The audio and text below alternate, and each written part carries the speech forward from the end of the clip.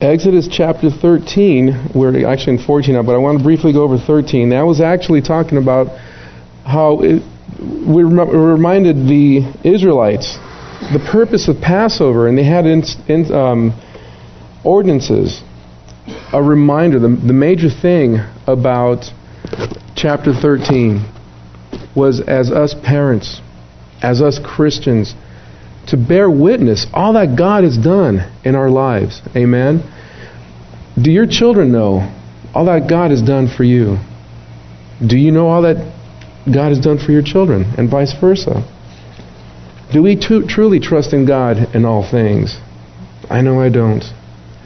I trust in God with the boulders in my way. I trust that He'll remove those and I have no problem. It's the little stone in my shoe that I start getting irritated at. And I'm thinking, all's lost here. But we have the reminders of, if you look back in your own life, listen to the testimonies here, all that God has done in our life. We sang a song tonight, "Here I Am to Worship," and in the bridge it says, "I'll never know how much it costs to see my sin upon that cross." God is constantly doing for us. I appreciate one time Jide gave us a prayer. He said, "Lord, you are good to us continuously." Yes. Do we remember that? And in this goodness, do we trust Him? Do we remember to trust Him? And here we have in Exodus chapter 14, as I've said before, God sometimes raises difficulties in the way of salvation for His people, that He may have the glory of holding the difficulties back and helping His people overcome them. And here we're having, as they've already set off away from Egypt, remember, they got kicked out of Egypt after the 10th plague, the death of the firstborn. They got kicked out. The Egyptian says, "Here, take all our belongings, whatever you want." Pharaoh says, "Get out. Everybody, all of you, out." And so there they are. They leave rejoicing, hands held high, not just high-fiving each other, and they might as well have, but they were praising, worshiping. "Thank you, Lord, we are free." In the words of Martin Luther King, "Thank God Almighty, I'm free at last. No longer slaves, a redeemed people." Chapter 14, verse 1 says, "Now the Lord spoke to Moses, saying, Tell the sons of Israel to turn back and camp before Pi-hahiroth, between Migdol and the sea. You shall camp in front of Baal-zephon, opposite it, by the sea." Apparently, as they were going from the trek, they left Egypt around the land of Gershon, probably around Cairo, don't know exactly where, but they're trekking through the desert. And God tells them, "Okay, I want you to go to a place now. I have a place prepared for you." And how is it for us also? God has something prepared for us, but don't understand it at the moment. We have situations in our lives as we're traveling down life's road. We could see a storm coming ahead. I don't think I want to go down that path. If I have a fork in the road, I'm going to go opposite that way. Depending on our own will, if you will. We try to choose a different path, but guess what? The storm moves right over. And then we can remember Romans 8:28, "For all things come together," right? And so on. When we go through these difficulties, we don't understand, "God, where are you? What's happening? I feel so all alone." When we come through the other side, we can look back like, "Oh, God, you're so awesome." As a matter of fact, it wasn't that bad. But He sends them to a place here. The word Migdol is a Hebrew word for fortress. So there might have been like a garrison, like a cliff on one side, and on the other side, it was Pi-hahiroth. You try pronouncing it. That actually meant mouth of the cave. So on one side there was like a cliff or garrison. On the other side, it might have even been a mountainside with caves. And these caves were there for a reason, right? It could have been some wild animals living in there. But the probability is also that the Egyptians had fortresses throughout the region. This could have been a military place as a lookout to watch out for the incoming travelers. The term Baal-zephon is probability that was also a lighthouse. Regardless, they enter into this one place. They're surrounded. The only place they can go is to the sea. Guess what they don't have? They don't have any boats or any transportation, so they're camped there. God brought them there for a special purpose there. He brought them there by the sea. We can think I think of how, if you remember that movie, The Ten Commandments, and it was Yul Brynner as he's standing there. The God of Moses is a poor general. They've no way out. That's true. And so he's probably smug and thinking, we're going to ambush these guys. But guess what? I think the Lord had it the other way. I'm going to ambush you and your men here. Verse 3 says, For Pharaoh will say of the sons of Israel, they are wandering aimlessly in the land. The wilderness has shut them in. Now, according to Josephus, he writes that as the Pharaoh we'll see in a couple of verses, as they go chasing after the Israelites, pretty mountainous country around the land of Israel. It's pretty tough for chariots and horsemen to go through, let alone even people on feet or on carts, on foot or on carts. So whoever they might have passed by, either other Bedouins, travelers, or tradesmen, they might have said, hey, you seen about 3 million people walk this way? You seen which way they went? Sure, they went that way. So that's how God is already prophesying as Pharaoh's response here. They're in a bad place, and we're going to get them. Another thing, too, to consider is that these Israelites were slaves all their lives. If I was only locked up in one place, and all of a sudden the cage doors open, it's like, wow, where do I go now? He's probably speculating upon that and relying upon that also. But we have to remember, Moses was brought up in the ways of the Egyptians, in the arts, in the philosophies, probably in the military. Here we had a leader who was prepared by God to be the ultimate shepherd to 3 million people, and that's a huge congregation. Verse 4 says, Thus I will harden Pharaoh's heart, and he will chase after them, and I will be honored through Pharaoh and all his army, and the Egyptians will know that I am the Lord. And they did so. Man, if 10 plagues didn't do it, you talk about the hardness of the heart, the thickness of the skull. God still will be magnified here. Verse 5 says, When the king of Egypt was told that the people had fled, Pharaoh and his servants had a change of heart toward the people, and they said, What is this we have done, that we have let Israel go from serving us? Apparently there must have been a time of mourning. I don't know exactly how long it had been since Israel had left Egypt. But there must have been a time of mourning for the firstborn after they kicked Israel out. And of course Pharaoh's informed, hey, the slaves have fled. Well, I don't know if they had fled. Remember, he kicked them out.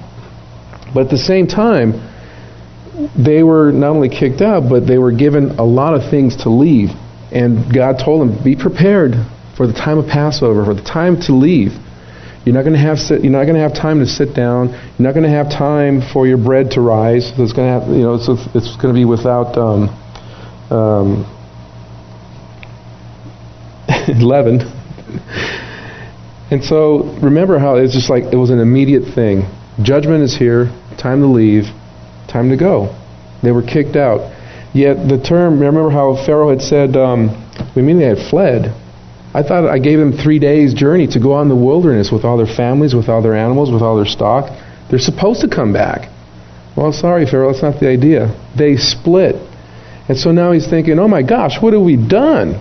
Who's going to build our pyramids? Who's going to build my memorial to me? Who's going to honor me? Rather than concentrate on what had happened to their firstborn, the horror of it all, if my child died, I think I'd still be there. Now he's looking at the economic loss. Where are the priorities here? And not only that, but it's Pharaoh and his servants. These guys are all of one mind, and all they wanted was that economic value. Perhaps Pharaoh was considering not only the economic loss of the building, but all the stuff that they had taken from us too. I want my stuff back, I want my economy back, and I want my slaves back. How dare these guys defy me? Don't they know they have a job to do? So verse 6 says, So he made his chariot ready and took his people with him. And he took 600 select chariots, and all the other chariots of Egypt, with officers, all of them, over all of them. He took the best of the best. If you're considering even World War II with the Germans, the Panzer Division, he's taking the best of the tanks here. We're going to get the best of the best, and we're going to go after these guys. Where it says that there were officers over all the chariots, from what we can understand, is that there were 3 men per chariot, with approximately anywhere from 2 to 4 horses pulling a chariot. The 3 men, well, one was the driver. He was supposed to, navigate the chariot. One guy was behind him protecting the driver. And the third guy was the guy doing all the slashing and hacking. So there was approximately 3 men to these chariots.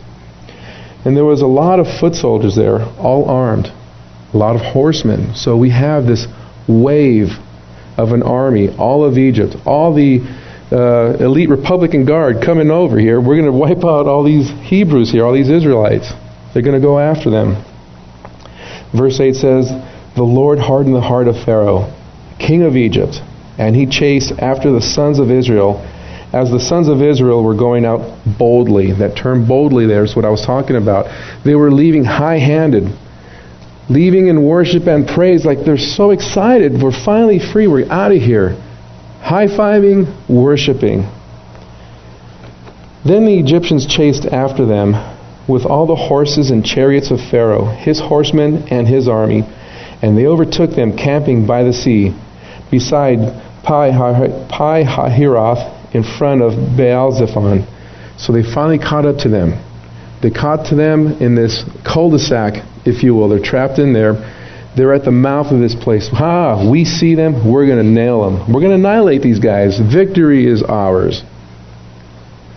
There they are in their smugness, militarily thinking, we got it made, because the Israelites didn't leave with any weaponry.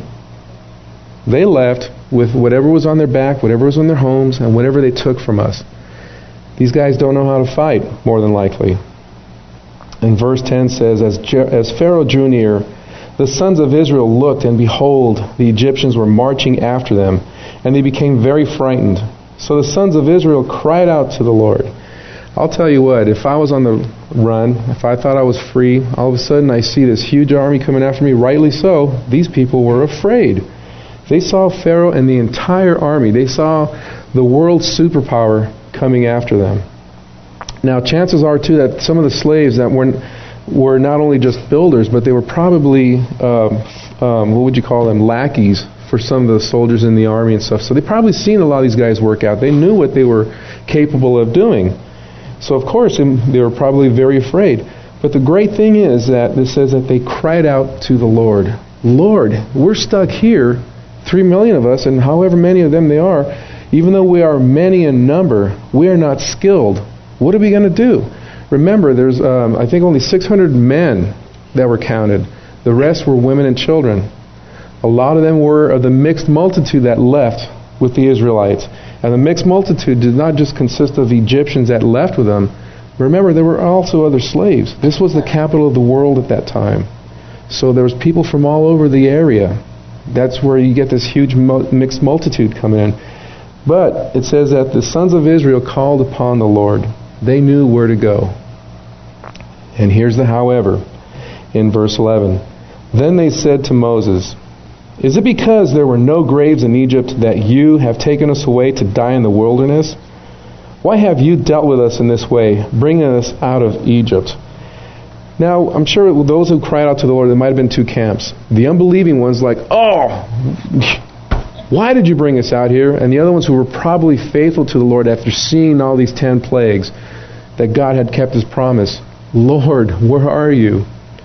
And yet, here they were complaining to Moses. You had an ulterior motive for bringing us out of Egypt. Weren't there enough graves? If you watch the movie, I'm going to refer to this movie quite often, 10 Commandments, I love it. It's Edward G. Robinson. What, there not enough graves in Egypt that you brought us out? Well, guess what? What was Egypt fascinated with? Death. There was a lot of tombs in Egypt. Their obsession was death. Their culture revolved around death. There was plenty of room for graves there. They called out to Moses. Josephus says that as they were probably rising up in anger, could have been part of the mixed multitude. They were probably there, stirring it up, as we'll be told later on, that they were the ones who were the main culprits for stirring things up. They're probably saying, "Hey, man, what is this?" And so, yeah, what is this? They're really stirring up the mob here. Well, Josephus tells us that in their anger, they picked up stones to chuck them to Moses.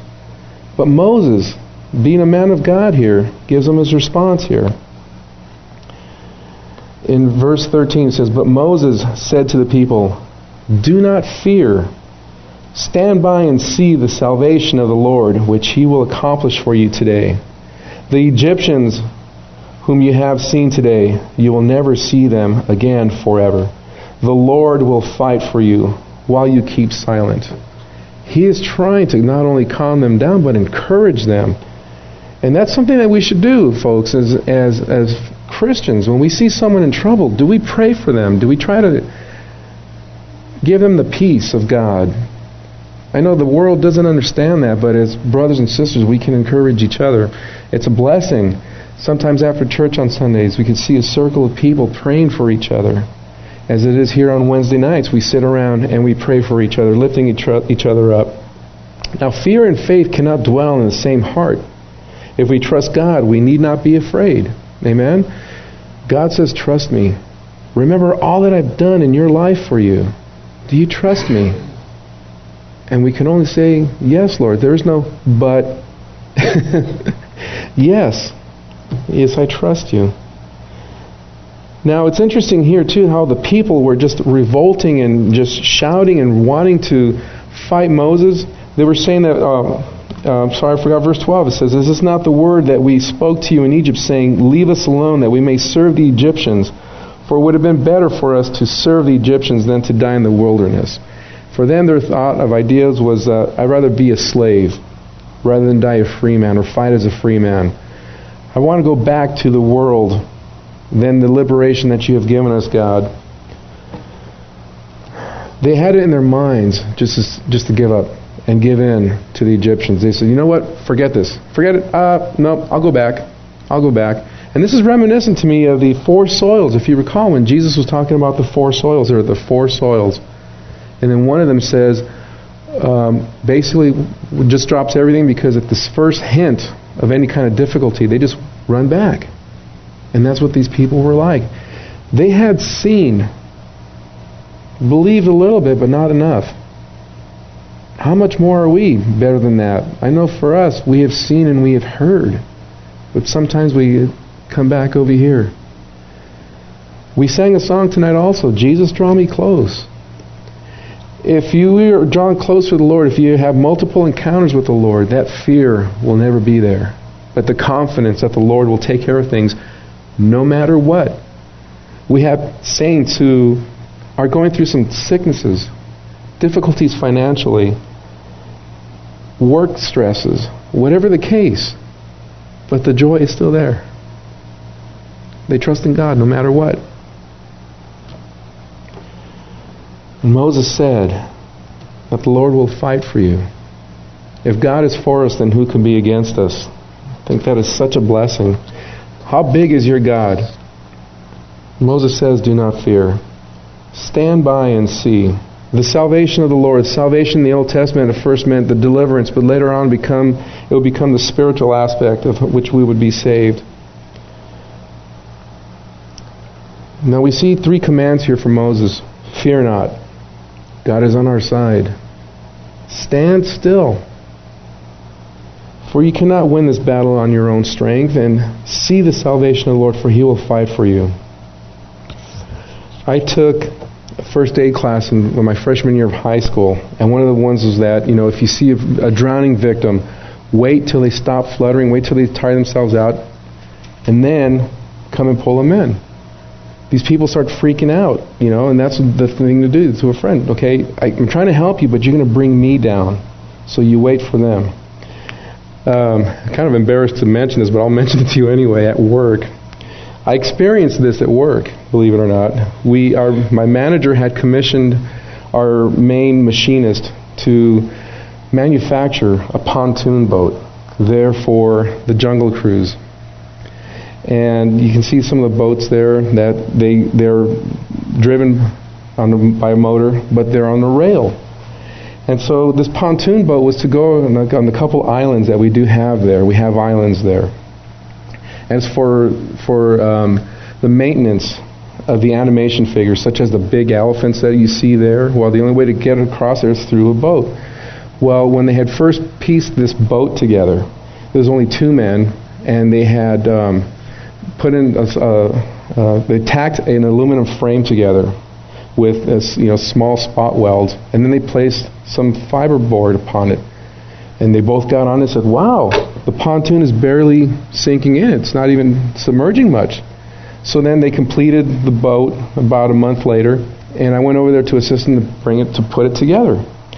Well, this time there was a lot more aluminum frame, and what they had was a flooring with some steel grates. So we put this thing together, and these guys had in their mind, "Hey, there's a total of 8 of us. Why don't we all get on this boat?" Well, boys being boys, yeah, why not? So then we put it into the water, and of course the boat's not in the water all the way. It's a little bit on the shore there. And for those of you guys who don't know, the water, it's covered by cement, the waterway. Then of course they put the water there. And so it was stuck on the cement on the shore there. And I'm getting on, me and my friend, we have these oars, we're pushing and pushing. And one guy says, "I don't feel comfortable about this." So he gets off. "Ah, you sissy, get out of here then." So as soon as he got off, that extra weight lifted up, we pushed off with the pontoon, and there's 6 of us on this pontoon boat. All of a sudden it starts going like this because there's too much weight forward, not enough in the back. Well, there we go in the drink. And it sounded like a men's choir because we're going, "Oh!" We all fall down. Well, one of the men, now the water there in this area should only be approximately 3 to 4 feet. The man who fell in after me, he started really freaking out. And because it was such a cold day, it was 6:30 in the morning, approximately around that time it must have been 40 degrees. So if you picture the water that much colder, I have my sweatshirt on and this big winter jacket on, my work boots, everything on me. And so he starts fluttering around and he starts pulling me down. And he's pulling and he's stepping on another guy. He literally submerged another man and started stepping on him. So he's freaking out here. And I'm yelling, "Let go of me, stop pulling me down." But I looked at his face because I was ready to slug him just to get him off me. Because he felt he was going down. He was going to pull me down too and everyone else around him. But I saw the fear in his face. So then the anger went away. But just because he was freaking out, he wasn't standing still. All he had to do was stand up, and everyone else on the shore would have just pulled us aside. In the same way here, stand still, be still. Be still. Psalm 46:10, it says, "Be still and know that I am God. I will be exalted among the nations." Despair will cast you down, keeping you from standing. Fear will tell you to retreat. Impatience will tell you to do something now. Presumption will tell you to jump into the Red Sea before it is parted. Be still. We're in a place. God will take care of it. He led you here. And I can see where some of the reaction of the people is authentic. They're anxious. I have a bad back and I had MRIs done. And if you guys ever had an MRI done, they stick you in this tube to where your face is maybe 3 inches away. Of course, you start feeling that claustrophobia, that anxiety, like, "Oh, I got to get out," but just be still. So I can understand where these people are coming from. Verse 15 says, "Then the Lord said to Moses, 'Why are you crying out to me?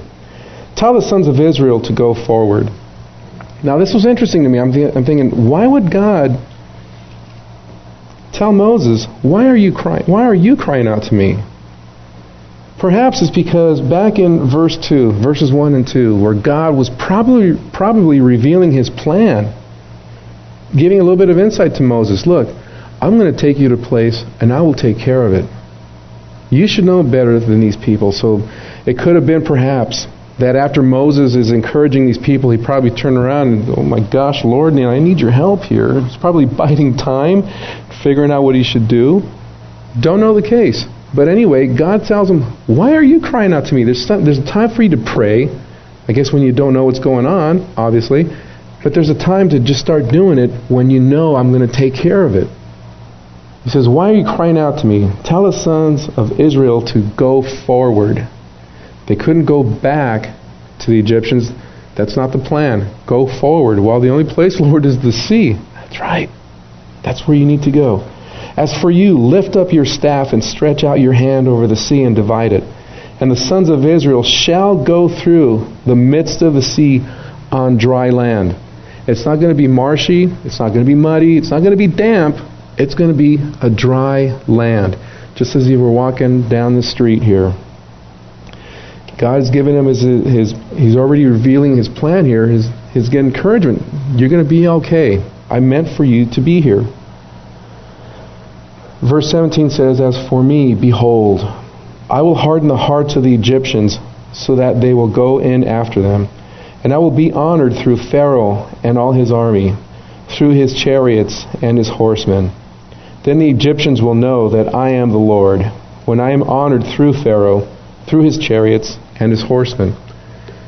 In case you didn't get it the first time, God's saying it again. If you ever look at a chapter, especially when Paul, when he writes epistles, he gives you a point. Then later on as you read it, he rephrases it, but it's the same point. Look guys, heads up here. I'm telling you something that's very important. It's just like when Jesus used to say, verily, verily, I say to you, check this out. You need to highlight this. Mentally, spiritually, however you want to do it in your Bible, in your brain, in your soul. Going back to verse 13, where Moses told them, guys, everything's going to be okay. You're never going to see these guys again. Could have meant two things. Number one, physically, but also spiritually. The wickedness, the darkness that's in their hearts to want to destroy us. Guess where they won't be in the next life? They're so enamored with death. They want death, they're going to get it. When God tells us twice here in verses 17 and 18 that the Egyptians will finally know. It wasn't through the 10th plague that they finally got it, but here is going to be it for them. When God delivers us from a temptation or crisis, is much of a testimony to our adversaries as it is to us. You heard of hard times, how certain people are going through some hard times and thinking, Lord, why is that happening for them? I keep praying for them, or we keep lifting them up. Could be an encouragement for us to lift them up. Could be an encouragement for people who dislike them and want the bad things to happen for them. It's like, ha ha ha, this is happening to you. But it's also for us to be revealed of the glory of God. We were renting a house in Yorba Linda approximately 5 years ago, and it was on a Wednesday. I still remember this as if it was yesterday. I was working third shift at the time. At the time, my shift was midnight to 10:30 a.m.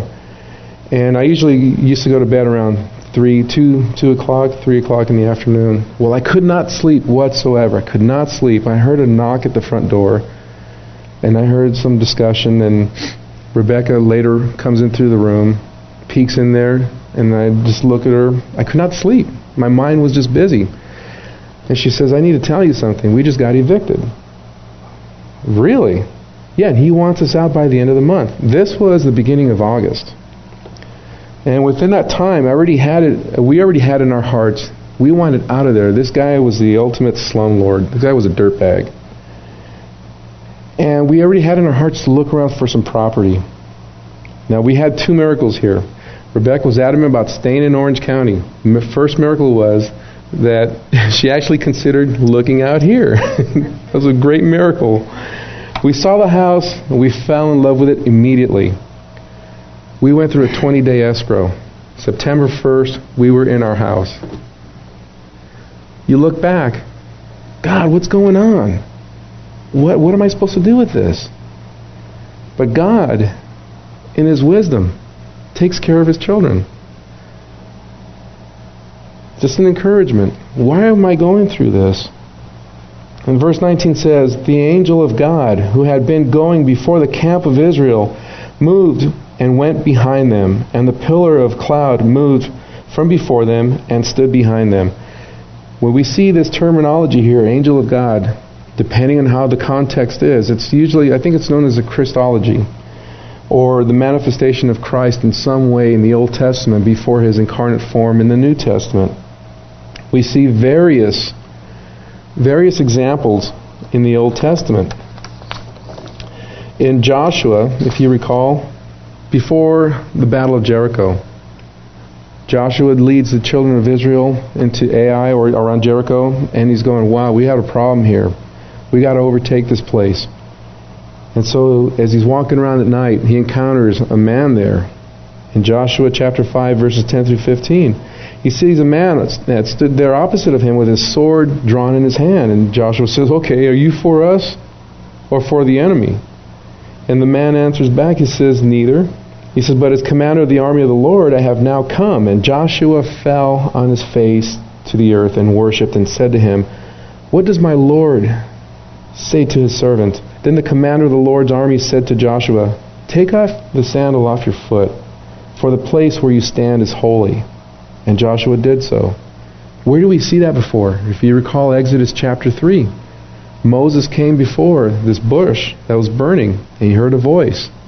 It says, take off your sandals, take off your shoes. You're on holy ground, or the ground that you stand on is holy. There was no argument there. These men worshipped God. In Genesis chapter 18, verse 17, in chapter 18, when Abraham was in the land of Mamre, in the oaks of Mamre, in the plains of Mamre there, he encountered 3 men. 1 man and 2 of his assistants. It turns out that the 1 man was the Lord Himself. In verse 18 of 17, chapter 18 says, and the Lord said, shall I hide from Abraham the thing which I do? Which He was going to cast judgment upon Sodom and Gomorrah. Genesis 22, remember when Abraham was going to offer Isaac as a sacrifice? Right before he plunged that knife, the angel of the Lord says, now I know that you will do what I have asked you. And He gave him a substitute sacrifice. In Genesis chapter 32, if you recall, when Jacob was left alone, he was wrestling with a man.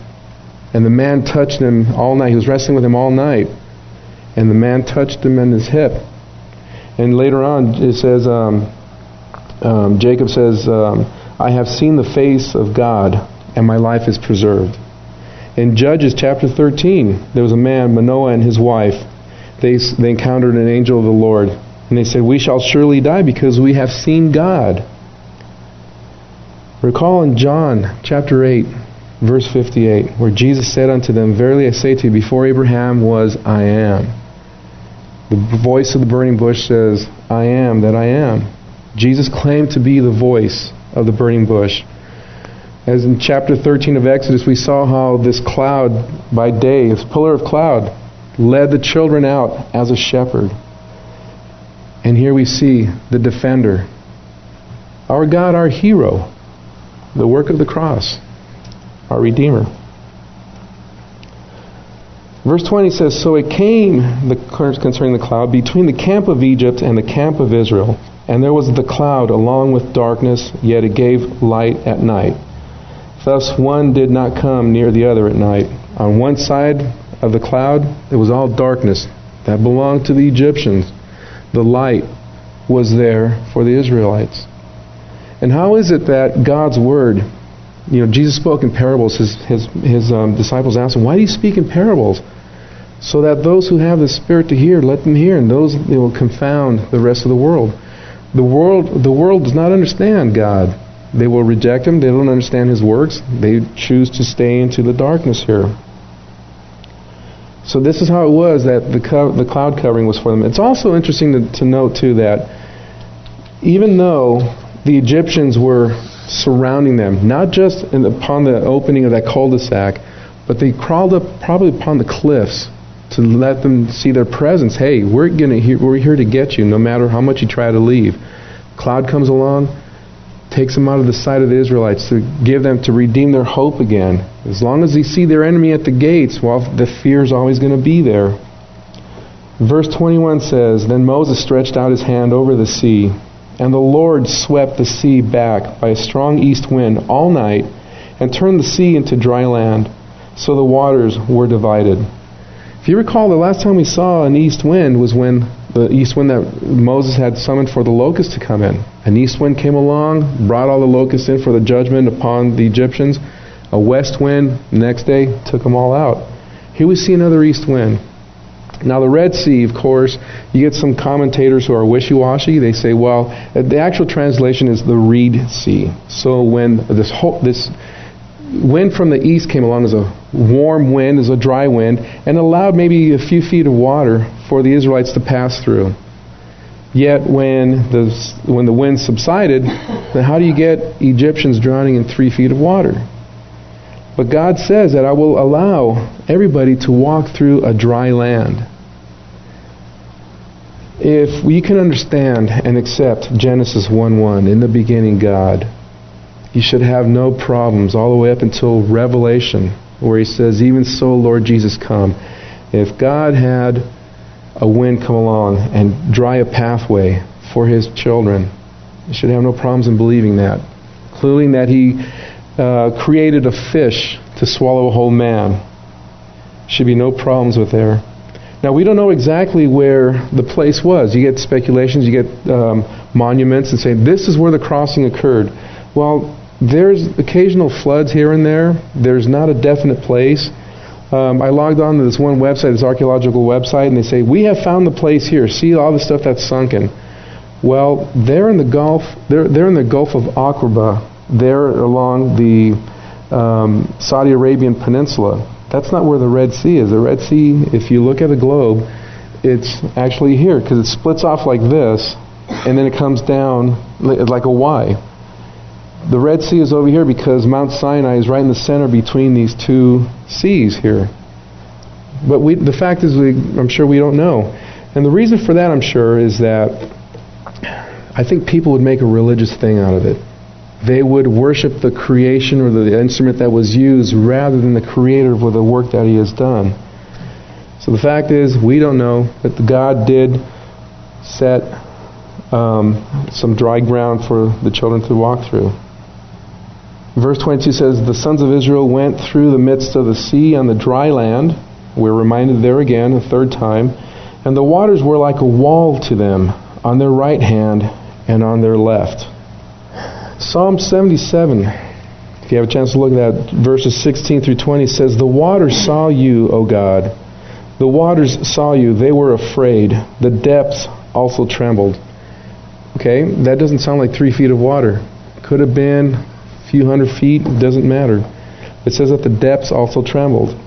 The clouds poured out water. The skies sent out a sound. Your arrows also flashed about. The voice of your thunder was in the whirlwind. The lightnings lit up the world. The earth trembled and shook. Your way was in the sea, your path in the great waters, and your footsteps were not known. You led your people like a flock by the hand of Moses and Aaron. Verse 23 says, then the Egyptians took up the pursuit, and all of Pharaoh's horses, his chariots, and his horsemen went in after them into the midst of the sea.